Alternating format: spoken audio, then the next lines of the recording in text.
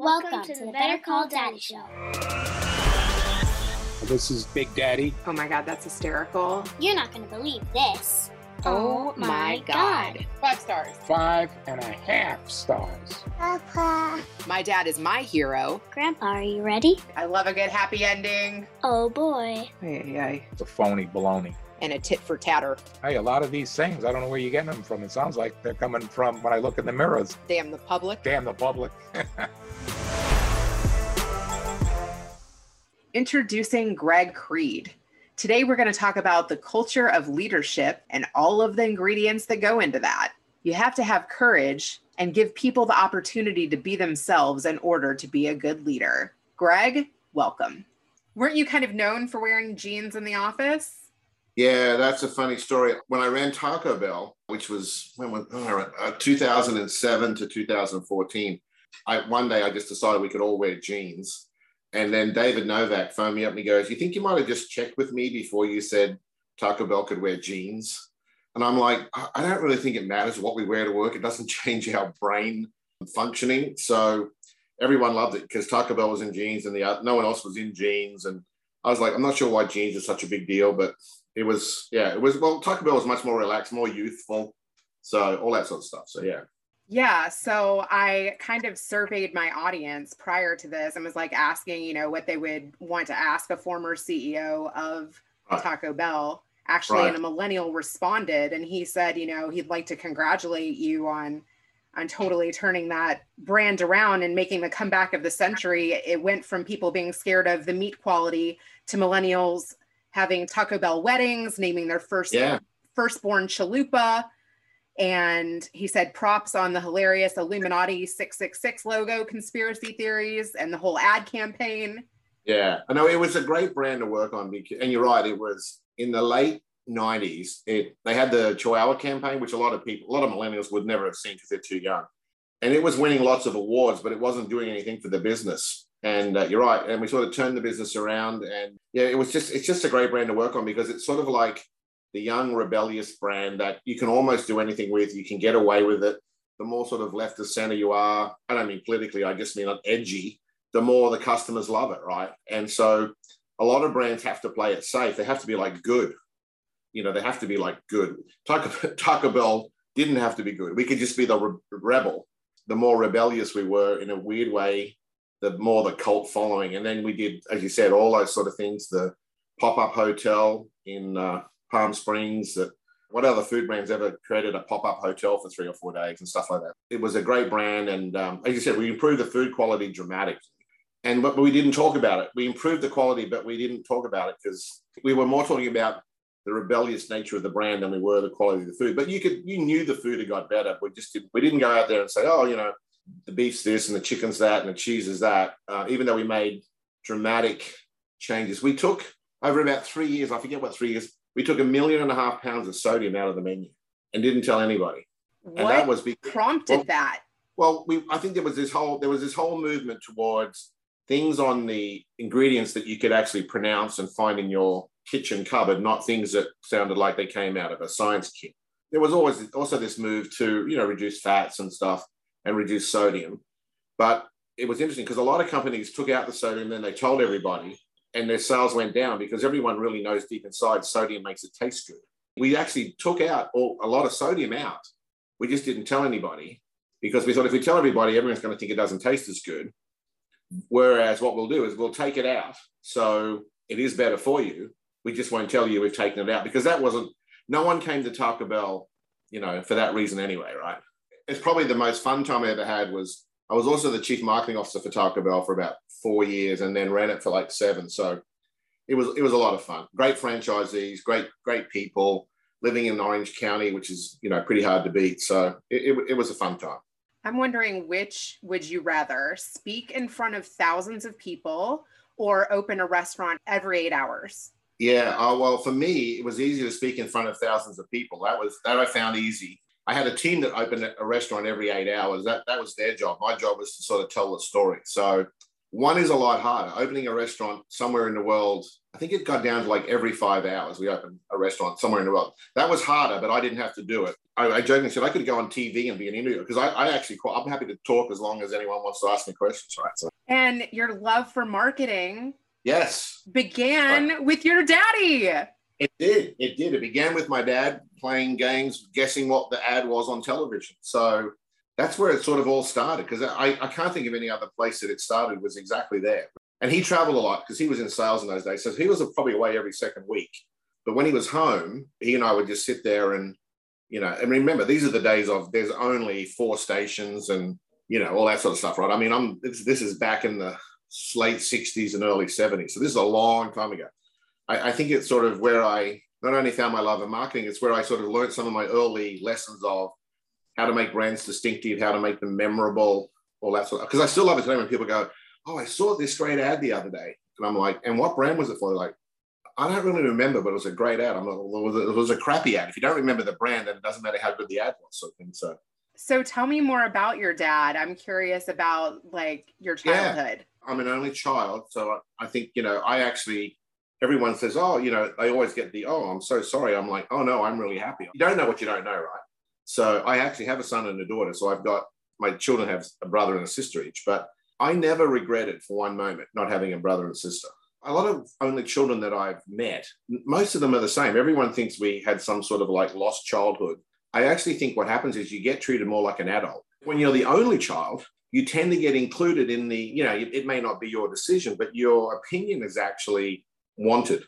And so I think that only children, funnily enough, I think they find it easy to be around adults because quite often you don't have a brother or sister and if your parents have friends over and other adults come over. So I found myself always very comfortable around adults. When I used to run Taco Bell, we would have these days when potential marketing interns from like MBA students would come and visit us. And they'd spend the day with us, and then I would join them for like drinks and stuff at the end of the day and just answer questions. And it was really funny that the kids whose parents were either in business or had parents who had sort of senior level jobs or were only children were actually much more comfortable engaging with me. And the kids whose parents had maybe never worked in business were like just sort of shyer. It's a gross exaggeration, but it was sort of, it was a trend I noticed a lot. And I actually said to them, we have to make sure we don't have a sort of cultural bias and hire the people we find it easier to converse with than the people who are maybe the smartest kids. Yeah, that is really interesting. And I would like to segue that into somebody else asked a question about talent and hiring talent. Chick-fil-A has created like this great brand of customer service. How did you compete with talent and hiring of somebody that might want to work for that brand? You probably couldn't find 2 different brands than Chick-fil-A and Taco Bell, right? One is really good and one is the rebel. I mean, they're about as different as you could find 2 brands. I never tried to copy Chick-fil-A. That was never my intention because Chick-fil-A is its own brand and it should do what it does and it does it incredibly well, right? That's fantastic. But, I think one of the key things we tried to hire for at Taco Bell was courage and not necessarily someone who followed the rules or because, if you're going to be rebellious, you're probably not the greatest rule follower that was ever put on the planet, me included.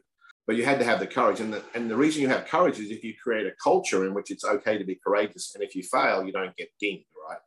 As much as I admired Chick-fil-A from its customer experience, I never tried to emulate it because every brand has to essentially deliver its own customer experience consistent with its own brand.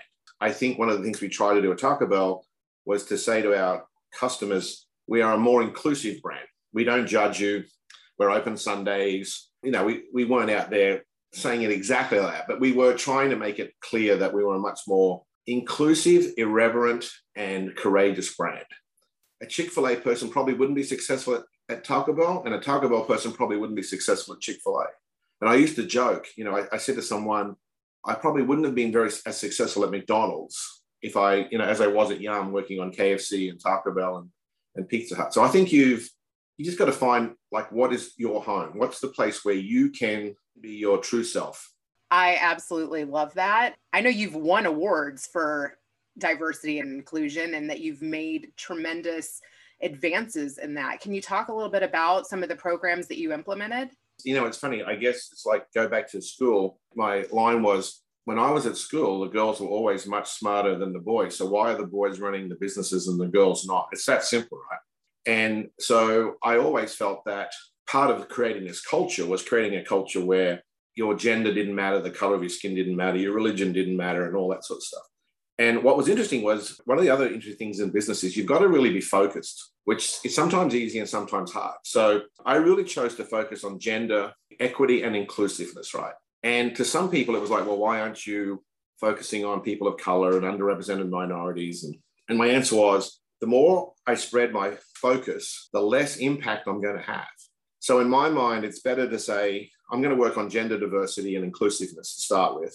And then when I believe we've got that to the right place, then I'll go and work on, you know, the same for underrepresented minorities, people of color, and all this sort of stuff. I think a lot of people are trying to do gender diversity, underrepresented minority diversity, people of color diversity, religious diversity, you know, sexuality diversity. And I think what happens is you make progress, but you don't make enough progress that it makes an impact. And I was like, no, we're going to dramatically make an impact on gender diversity and inclusiveness, right? So that was my focus. And we made huge progress. I think like the number of women in senior management was like, when I started, I think in 2014 was like 28%. When I retired, it was 48%. So we made massive progress. When I was running Taco Bell at the time, before I ran Yum, we had the most diverse, most gender diverse executive team, and we were delivering the most successful results. And I used to say to people, is this coincidence or is this, I'm like, no, it's not a coincidence. It really started with my back in school days when, you know, the girls were smarter than the boys. And I used to think, well, if the girls are smarter than the boys and we want smart people, why the hell are boys running all these companies, right? And then I think also having a daughter, I mean, I have a son and a daughter, but I think having a daughter and wanting to make sure that, as she chose to go into business, but, you know, making sure that I would want to lead so that, you know, my daughter had every fair opportunity. And there was so David Novak, who I succeeded running Yum, he used to have a great quote. He used to say, "But I want my 16-year-old daughter working for this leader." And if the answer was no, it sort of stuck with me. David used it. And I would always think, you know, would I want my 16-year-old daughter working for this person? If the answer was yes, that was great. If the answer was no, then they shouldn't be a part of the corporation, right? I think we made massive progress. We did things like we took maternity leave from like 6 weeks to 18 weeks, partner leave from 0 to 7. I gave everyone 4 weeks vacation, because in the old days, it was like you get 2 weeks and then you get 3 weeks. And I'm like, this is crazy stuff, right? So, and I think a lot of those things had an impact. And what was really exciting was a lot of women who had not had that opportunity, they'd had their children earlier, they would come up to me and they would go, I didn't have this opportunity, but I'm glad that today's mums have that opportunity. I thought that was really powerful in that they weren't like upset that they didn't get this chance 20 years ago. They were just really proud to work for an organization that was sort of leading in this area of saying, you know, we have to help people who become, and it's not just birth mothers, I mean like adopted parents and a whole bunch of things like gay couples. We didn't distinguish between whether it was an adopted baby or your own baby or a surrogate baby. Or when you have a lot of women who come up to you and they go, look, I didn't get this chance, but I'm glad others have had the chance, and I'm glad that this company is doing it. That's the sort of stuff that really makes you feel good and really reinforces that you think you're doing the right thing. Because to be honest, no one cares how much money you make. I mean, I know the street cares, but I used to get up every year and give a presentation, and I'd say, hands up if you can tell me how much money, how much profit we made last year. And no one could tell me the number. And so I'm a huge believer in your legacy is never about how much money you made. It's about either what you do for people, how you change their lives, or how you create a culture in which they can be their true selves. That's really the sign of, I think, great leadership. Have you seen people come out of their shell and be their true selves? Have you witnessed some of that? Yeah, I really have. Like, you know, I've had people who work for other corporations and they will join Taco Bell or KFC or Yum, and they hear the culture. You know, they've heard the culture rumors, but they're not really sure it's true. And so I've definitely seen people who have come up to me and said, look, at my previous place, I really couldn't be myself. And now am here and I am flourishing and I'm loving it. And I would also do things. The thing you don't appreciate when you get into leadership is everybody watches everything you say and do. I mean, you don't think about it that much. I mean, but a good example is I have one of my very good friends was getting married to her partner. So 2 lesbians were getting married. My wife, Carolyn, said to Melissa, oh, you know, who's performing the wedding ceremony? And she said, yeah, we haven't really found anybody. And she jokingly said, you should go and ask Greg. I'm sure he would love to do it for you. And so I got ordained online and was the marriage celebrant for, 2 ladies who worked at Yum. The primary reason I did it was because I knew both of them and I admire them and I've known them for a long time. I think they're just special women. But I'm not going to deny that in the back of my mind, I realized that as the CEO of a $40 billion company, performing the marriage ceremony for 2 women would make a statement. I didn't do it for that reason, but I'm not going to say I wasn't naive enough not to realize that it would make a statement, because I can talk about gender diversity, I can talk about LGBTQ, and I can say that, but if I talk the talk and then I walk the talk, then people really believe it versus just, oh yeah, he just, tells a good story. I even said, someone at my retirement party was like, one of the top 10 things. I think everyone wanted to say, well, when we launched the Doritos Locos Taco, and I said, being the marriage celebrant for Melissa and Stacey was in my top 10. I don't think there's too many CEOs who've got ordained and married a lesbian couple who work for the company. That is rebellious. That is amazing. I mean, to me, it was me being myself, being my true self. It made a statement, a profound statement. And I think it's attracted a lot of people of the LGBTQ community who probably believe now more than ever that this is a place where I can be my true self. Did you receive any heat? No, I mean, it was funny because I was like, oh my God, in Louisville, I'm sorry, I know you're from Louisville, but I was like, boy, am I going to get run out of town? And there are other places I probably would have chosen, which I would have thought had less issues. But no, I didn't. In fact, I'm sure there were some people who didn't like it, but the only people that reached out to me were people who were supportive. I absolutely love that. And I have not been in too many corporate cultures like that. As I said, everyone owns the culture, not just the leader, because it's not my culture or David Novak's culture. It's our culture.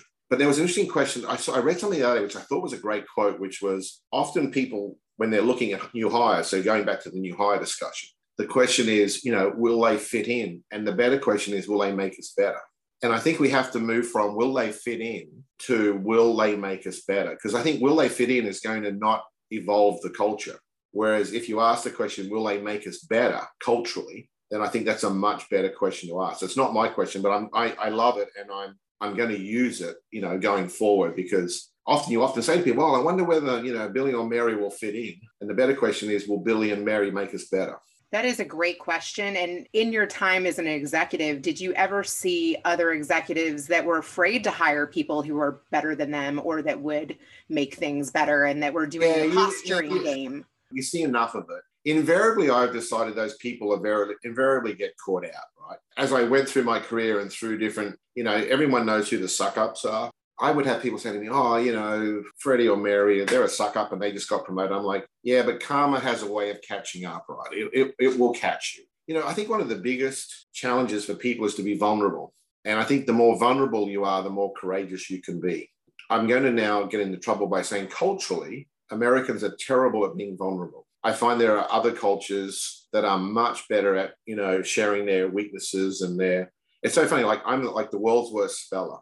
I really am the world's worst speller, to which my friends the other day, my wife was watching, the spelling bee, the spelling bee thing on ESPN. And everyone in my family was joking, well, there's something Greg would never have been invited to participate in, right? So, which is true. And so I would get up through the years and I would say, look, I'm terrible at spelling. I'm not very good at written grammar. I'm not a process person. And the HR people would come running, oh, you can't say that. You can't say that. You can't say that. And I'm like, well, yes, I can, because it's true. If you're open with what you're not good at, you will hire people and surround yourself with people who have got the skills. Not that I didn't need a spelling expert. A good example in business is I appreciate process. I'm not good at process, right? It's no good if I have all these ideas, if I surround myself with other idea people and no one can execute it. But if I pretended I was good at process, that would be a mistake. And I remember when I lived in Orange County, you'd follow the cars and every car had my kid's a national honor student. I'm like, well, where are all the dumb kids in Orange County? Because they can't all be smart, right? I mean, it's just, there is a bell curve and they can't all be this smart, right? So that always used to make me laugh because I actually think IQ is one of the least important things to be successful in business. I have this saying, which is smart, heart, and courage. And smart is IQ. It doesn't matter how much you read or study, you can't really improve your IQ all that much. So whatever you were born with is sort of what you've got. Yet if you think about it, parents are absorbed by A's, A pluses, A minus, B's, grade point averages. I actually think it's a characteristic that least will define business success or leadership success. There's emotional intelligence, but it's not taught in schools. So there's smart, IQ and EQ. There's heart. Do you have a genuine heart for people, which they know is real? And then do you have a heart for the business you're in? Like, do you really enjoy whatever you're doing? And then the last one is this courage. And there's a lot of people that are smart and a lot of people who have a huge heart. There's not as many people that are courageous because they're worried that, oh, if I do the wrong thing, I'm going to lose my job. And the other thing about courage is you can't be courageous in the absence of fear. Fear has to be present in order for you to be courageous. So I've always said to someone, if you knew what the outcome was, you weren't really courageous because there was no risk. The best leaders, in my mind, are a combination of smart, heart, and courage. They're the characteristics of leadership. And unfortunately, the only one we do in school is the one that's least important, IQ. When you described your Santa Ana location, about kind of the vibe and all of your surroundings and where you set up in California, that wasn't necessarily like, how did you pick that place? Well, the office is always in Orange County because Glenn Bell, who actually started Taco Bell, lived in Orange County and had his first restaurant in Downey, California. In hindsight, it was a really good place to be because it's a real sort of foodie place. I mean, it's a place where there's great restaurants and people will experiment. And you've also got a lot of what I would call, Mexican infusion, somewhere back between 2001 and 2005. And we put guacamole in a burrito for the first time. And there were people in the Midwest and the East going, what's this green shit in my burrito? And we're like, it's guacamole. What's guacamole? And now, of course, salsa outsells ketchup and all these sort of things. Mm-hmm. So it was a really great place. And I also think, with the California vibe and the sort of relaxed California style, and it's probably more liberal, it was probably a good place for a rebellious brand to be based. There's not a lot of part of the world where you're going to have a group of co-workers who all go out and surf in the morning before they come to work, right? So there was just this relaxed, and I think when you're more relaxed, you think better and you make better decisions. That was why I put everyone in jeans, right? KFC belongs in Louisville, right? I mean, I don't think KFC would be successful if you moved it out to Irvine, and Taco Bell wouldn't be successful if you moved it to Louisville. I think part of its success is just the cultural context in which these brands exist. I think it's really important. I'm going to give you a couple of examples. I'm going to demonstrate to you, I think every decision we make is an unconscious emotional decision. I'm going to try and prove it to you. You ready? Okay. What is the functional role of a watch? Why do we wear it? To tell the time. How much do you think it costs to buy a watch that fairly accurately tells the time? $10. $10, right. So why would you spend thousands of dollars on a watch? It's not to tell the time, it's to make a statement about who you are. So here's the next question. What's the functional role of a car? To drive. To get you from A to B, right? So if you drive a Kia and a Rolls Royce for 1 hour at 60 miles an hour, how far do both of those cars functionally go? 60 miles. So question, why would you buy a Rolls Royce when a Kia? Well, the answer is not, because it's not about just getting you there. It's about your status, your success, all of these sort of things. So here's my favorite one. Do you know what is the functional role of your hair? Why do we have hair on our head? Well, I don't have much anymore, but do you know why? To keep your head warm? Yes, exactly. To keep your head warm. So when I'm giving a presentation, I jokingly say to the audience, so guys, how much does it cost for a haircut? And the answer is, we'll make it up $20, right? And so I say to all the women in the audience, put your hand in the air, and you can put your hand down if you spent less than $20 on your last haircut, because your hair is just to keep your head warm. That's all it's there for, right? Well, the answer is that's not what your hair is for. It's all about how I feel and my positiveness. And so a lot of marketers market to the functionality. The car goes from A to B, the watch tells the time, but that's not why we make any decision. We don't make decisions for those practical functional reasons. We make them because usually it either demonstrates our success or it makes us feel good. And I'm not belittling the fact that you should want to feel good or you want to demonstrate your success. I'm not belittling it. I'm just saying that's just how we're wired. Can you tell the story too about how you ran out of chicken in England? That's an embarrassing one, but yes. So we were moving the sort of distribution system from company A to company B. I won't even mention who the companies were. And everything obviously is automated and it's all technology. These days it's all technology driven and and the restaurants place orders and the orders get through the distribution system, blah, blah, blah. Anyway, we sort of pretty much changed overnight. And when we changed overnight, the system crashed. And so we couldn't get an order from the restaurant to the distribution center, and then we couldn't get the chicken from the distribution center back to the restaurant. So it's not very good when you're a chicken restaurant company, you have no chicken. The lady, the chief marketing officer for KFC at the time, Meg Farron, was the one, and she came up with this idea of, you've probably seen the ad where we said FCK, sorry, we've run out of chicken. Right now, everybody knew exactly what FCK meant, as we did when we wrote it or when Meg created it. I think it was another great example of just having courage, right? There's not many people. Most people would do we're really terribly sorry and we take full responsibility and we've been bad boys and girls and we promise not to do it again. Whereas I think it takes real courage to go FCK. we stuffed up. There were some moral judgments placed around that, right? So I'll be honest, in the UK, it played pretty well because they're pretty crazy, and it would have played well in Australia. But I'll be honest, there were people in Louisville at head office who did not agree with the decision that we should run it. And I was like, no, this is us being courageous, because now, someone asked me, would we have run it in the US? That's an interesting question. Now, here's what is even more interesting. So Randall Stevenson, who at the time was the CEO of AT&T, who I know Randall because everyone's in Dallas. I was talking to Randall and he said, I took your ad, FCK ad, to my executive team meeting. And I asked them, would we have the courage to run something like this if we had a similar issue? And they all said, no, they wouldn't. So he said, I compliment you guys for having both the culture and the courage in order to run it. So I think it goes back to the importance of culture. And then the fact that, as a leader, you're not going to get everyone to agree with you. You have to do what you believe is right. You can't make decisions on what is everyone going to think. That's the trouble with politicians, right? Politicians make decisions. You can just see it. It's not what they truly believe. It's just what they think people want. And my point of view is that's not leadership. Leadership is ultimately doing what you think is right. And then, by the way, if it proves out to be wrong, there could be consequences, and you have to accept it.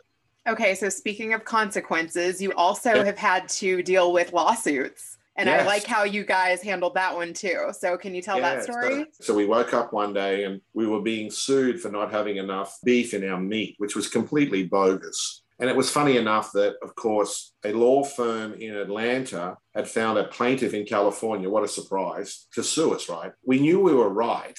As in, there's obviously, we're not going to call it ground, it's not beef if it's not beef. We're not stupid, right? But what a lot of people, again, would have done was like, oh, we're really, here's this. So we came out and we said, I think the headline was, thank you for suing us. Here are the facts. I listed in the thing that we weren't ever going to pay 1 penny. Because often what happens is you get sued for $45 million. This is how the game's played, right? So you get sued for $45 million. You don't obviously like the publicity. Some people believe it. So what you do is you settle for like $2 million or $4 million. I'm just making this up, right?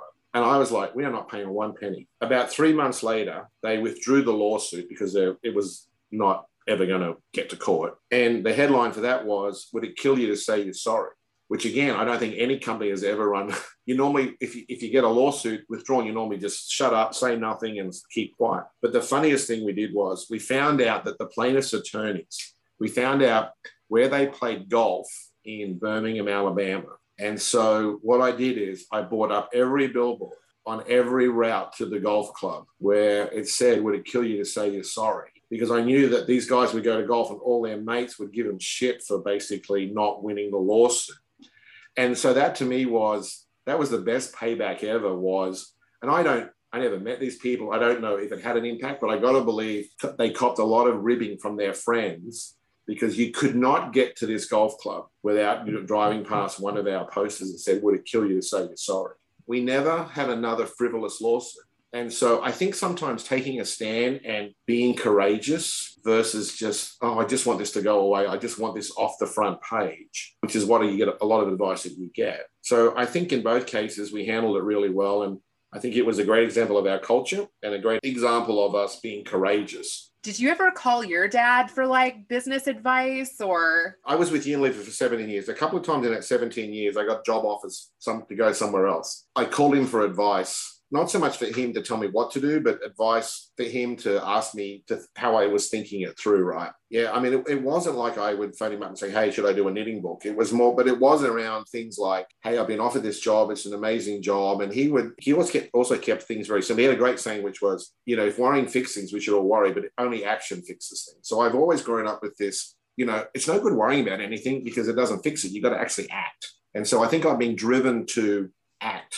Sometimes impulsively. Sometimes people will say, oh, maybe you could just think a little bit before you act. What I refuse to do is to be caught up in this, I'm just going to worry about stuff. Every minute you spend worrying is a minute less you spend solving.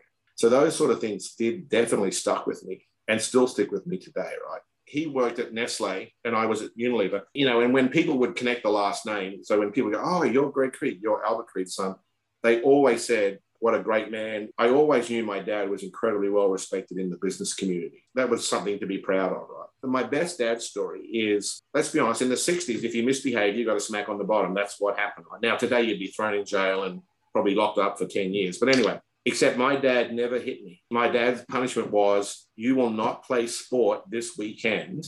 And by the way, you will not tell them you're sick. You will turn up, stand on the sideline, and when they ask why you're not playing, you will say, because I misbehaved, this is my punishment. His belief was, well, if I give you a smack on the bottom, first of all, I'm not going to hurt you. So that lasts about 1 minute and doesn't really give you much to think about except, oh, ouch, that hurt for a minute. His point was, if you didn't play sport that weekend, you had the whole week to think about it. And you had to explain to your team members that you had let them down because you had misbehaved. Once he'd made up his mind, this is the other great thing, which I learned, I didn't enjoy it at the time, was he never changed his mind. So if I had misbehaved, and it didn't matter how important the game was this Saturday, I never played. If it was the grand final, I would not have played. Now, luckily, I never misbehaved close to the grand final. Are you softer with your kids? Yeah, much softer. Neither my wife or I have ever spanked our kids, but I am the softy of the two of us. So if they really, really want some, they're obviously all grown up. They're in their mid-30s now, but growing up, if mum said no, they would come to dad to try and get a yes. Yeah, I was definitely the softy of the two of them, of my wife and I. I think it's very true. The decisions you make and the friends you choose to keep sort of define who you are. I definitely agree with that. And I want to know, were there any menu choices that you wish you could put back on the menu? Well, it's funny because when I left and they took off the Mexican pizza, I had so many friends complain to me, why is the Mexican pizza taken off? And I'm like, hey, I don't work there anymore. And I'm not on the board anymore. So once you've moved on, you can't be the person who goes back and personally says, well, why did you do that? Because that's not your time. I think everyone has their time. It's sort of like, I retired at the end of 2019. I came off the board in May of 2020, which was the annual shareholder meeting. And it's not that I don't have a lot of shares in Yum, and it's not that I don't love the company, but that was my time, and my time is now over. And it's not my job to tell people what I think they should or shouldn't do, right? So I really keep all those opinions to myself. But it's so funny. I've had so many people were like, why'd they take off the potatoes? And why can I not get my Mexican pizza? I'm like, well, if you don't like it, phone them up. I mean, I'm not the guy to talk to. So who's the guy to talk to? Mark King, who now runs it. But my wife always used to joke that whatever she liked, I took off the menu. We once had a shredded spicy chicken, which she really loved, and it wasn't selling particularly well, so we deleted it. And she came home one day and she's like, I couldn't get a spicy chicken. And I said, oh, yeah, I forgot to tell you, we deleted it, right? I don't drink coffee, but, I used to drink a lot of soft drink, right? Pepsi had a Diet Pepsi with lime. I love lime. I just love lime. Right? And it was the same thing. So I went to the supermarket one time and I was like, oh, there's no Diet Pepsi with lime. They must just be out. And, 2 weeks later, there's no Diet. So we serve Pepsi. So I know everyone at Pepsi, right? So I phoned up the guy I knew the best at Pepsi. I said, hey, there's no more Diet Pepsi with lime. And he goes, oh, yeah, we knew this phone call would happen because we deleted it because you're probably the only person in America buying it, right? I jokingly said, well, that's, I said, hey, I'm the CEO of Taco Bell, and, I should be able to get my Diet Pepsi on. So this is actually a true and funny story. About a week later, my wife phones me at work and she goes, there's a Pepsi truck. Those big blue trucks that is in our gated community. So I don't even know how it got through the gate. They dropped off a pallet of Diet Pepsi and a lime tree. No. Yes. I was like, now that's ballsy. That is ballsy. And then they dropped off this huge lime tree with limes on it. And we're like, the message was, make your own Diet Pepsi with lime, which I thought was so funny, just so funny, right? So yeah, even as the CEO, you don't always get to keep the products that you like or that you sell. So anyway, yeah. I play a lot of golf, and one of the places we lived, it was around a lot of homes, right? And so someone bought me a dozen golf balls and put the McDonald's logo on because they said, you don't want to be hitting Taco Bell golf balls into people's backyard. You want to be hitting McDonald's, and then people won't think it's you. So I had a dozen McDonald's golf balls, which I sort of splattered all around people's homes. And everyone was like, yeah, better than leaving Taco Bell golf balls for people to think you're the bad Taco Bell guy, because everyone knew me as the Taco Bell guy, right? So the funniest thing was I was washing the car one day. All the kids in the neighborhood sort of knew I would. So these kids were like, do you own Taco Bell? And I was like, no, if I owned Taco Bell, I wouldn't be living here washing my own car. I'd be, living in a really palace with other people washing my car. And for Halloween, everybody wanted a $5 Taco Bell gift card because they knew I ran Taco Bell. So the kids were like, yeah, Mr. Creed, we don't really want any candy. You got a $5 gift card. So I would have to bring home, buy like 100 of these bloody $5 gift cards to give all the little munchkins that would come around for Halloween. That was always fun too. That could add up quick. Do you have a Chihuahua? I know you have a dog. Yeah, no, she's a long-haired miniature Dachshund. No Chihuahuas. Though it was funny. This is the one thing, because I'm a terrible speller. When I was moving from I was a CMO for KFC in Australia, coming to be the CMO for Taco Bell in the US, and I learned how to spell Chihuahua because I thought some smart-ass journalist is going to ask me, can I spell Chihuahua? And because I'm the world's worst speller, I learned CHIHUAHUA. I still remember how to spell Chihuahua. I could not spell that word unless I had, remembered it. But I thought some reporter's going to ask me a smart-ass question like, can I spell Chihuahua? No one ever asked me the question, but I did learn how to spell it. So I don't know how to spell it. I would have to definitely I know. Look at it one more time. Okay, one final question. Hard tacos or soft tacos? Soft tacos. I know, it's funny. The rest of the world eats soft tacos. Like, so when we launched Taco Bell in Australia, we sold a lot more soft tacos than hard tacos. It's really a US thing. Obviously in the US, I think they sell 2.5 or 3 billion hard shell tacos in the US, but outside of the US, it's soft shell. So I'm a soft shell guy. Did we tell you the time Gray Davis was running against Arnold Schwarzenegger and we said we'd call the election based on the difference in sales between the soft and hard shell? Oh, this is hilarious. So we ran a campaign and we said, we're going to measure the increase in soft shell sales and hard. So soft shell was Gray Davis and hard shell was Arnie. And we said, we're going to call the election on the basis of the sales increase. It couldn't be the absolute sales because we obviously sold more hard shell. So the morning of the election, we called that Arnie Schwarzenegger was going to win the election. Now, we didn't realize that broke all of the voting rules and laws, that you can't actually call an election before on the day of the election. And so we got a bit of a slap on the wrist. I mean, everyone knew we didn't do it on purpose, but we called Arnie Schwarzenegger to win. We were actually pretty accurate out by how much he won by, based on, because we said to people, if you want to vote for Gray Davis, go and buy a soft taco. If you want to vote for Arnie, go buy a crunchy taco. And the good thing is sales went up because everybody thought this was fun. And then, we called the election, had a big ad in all of the California papers saying, Arnie Schwarzenegger is going to win today. And then the Electoral Commission were like, naughty boys, not meant to do that. Now, we didn't get fined or arrested or anything, but we were like, oh, yeah, we won't do that again. Sorry, didn't know the law. Oh, my God. That's so much fun. Yeah. I love that. Is there anything that you would like to ask my dad? What is the thing that he knew where you had misbehaved, but he never chastised you for it? I'm sure that he knows something you did that you think he doesn't know.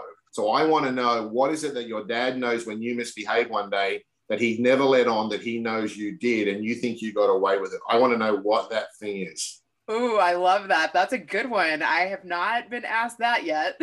Yeah. That's scary. Yeah, because parents know stuff that they don't let on to, don't they? Exactly. My oldest found a report card where one year I got 57 for English. So whenever he got a not so he's really good at English, he's like his mother, but he would always roll out I never got 57 for English though, did I? So don't you love how they like to sock it to you? Oh yeah, just like whoom, So to be fair, I never was like the overdoting, honestly. But the other great thing about my parents were they never, I was a good B student because I was lazy as hell, right? I'm sure I could have been better, but I didn't try. And my parents never went to a parent-teacher night because I never told them they existed. And as an only child, it wasn't like my brothers and sisters were bringing home notices. They were just like, hey, as long as you did your best. And I'd be like, yeah, I did my lazy best, but, I did my best. So they never got overly excited about grades. And, I was always going to go to university, which I did, but they were not those parents who were like, oh my God, you got an A- or a B+, or they were like, oh, well, you're going up a grade. Yeah. Oh, you're going to university. Oh, you got a job. And they were never consumed by my, scores at school. All right. Well, listen, it was lovely to talk to you. Have a wonderful birthday week. And I will send you the graphics and the audiogram and all the links. And I just love talking to you. Thank you so much. Yeah, it was fantastic. I really appreciate it. And let me know what your dad says to the question. Oh, yeah. You'll get that. Okay. See you soon. Keep well. Now, let's switch it over to Grandpa. What did you know about me that you didn't let on to?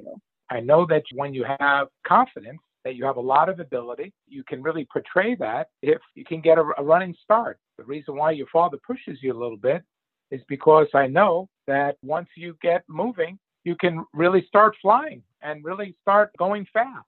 If there's a barrier in your way, and in most people, if there's a barrier in their way, sometimes they never reach their full potential. So I knew that you could break barriers. I just have to make sure that the path is laid free for you so that you can overcome some of the adversities that we all face.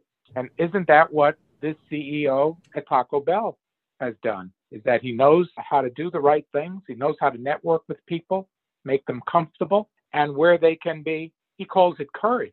But isn't it really where you can be bold and take your initiative and not be penalized for doing so? He changed certain ingredients because he knew it was the right thing to do. Get some of that sodium out of his product to make it healthier, especially in today's times where this has become a major health issue. And he just said, well, we're not going to advertise it. We're just going to do it and then measure the results. A lot of people have to keep questioning themselves and criticizing themselves and are afraid to make a move, whether your name is Rena or you're the CEO of a major corporation. Sometimes you just have to be bold and go for it and see what happens. When you reach for the stars, as I used to tell you, you can ascertain much higher levels. But if you only look in front of your nose, that's about as far as you're going to be able to see. I really enjoyed the perspective of a lonely child. You know, sometimes being the only boy in a family, I understand what it's like to also be much closer to the men in my family. You really grow up a lot faster. You have more responsibilities that you're willing to take on and shoulder. And that's why I said, if you have a problem, just blame Wayne. He's got big shoulders. He can take it. And it really makes you a stronger and a tougher person. So the truth of the matter is that a lot of times when kids are just playing, they miss out on the relationship sometimes with their elders or their parents or their grandparents. Unfortunately, I was able to have very special relationships with a lot of adults and people that were older than me where I could gain a lot of wisdom points from them that a lot of kids that if they're just playing don't get. It's called growing up a little fast. But sometimes it's worth it, especially if you have big goals and big ambitions to really make something out of yourself. Thanks for listening to the Better Call Daddy Show. Now you can subscribe on Apple Podcasts, Google Play, Spotify, iHeartRadio, and TuneIn. If you've enjoyed this episode of the Better Call Daddy Show, please feel free to review it at ratethispodcast.com/BetterCallDaddy. Add Better Call Daddy Podcast on IG at Rena Friedman Watts on LinkedIn.com.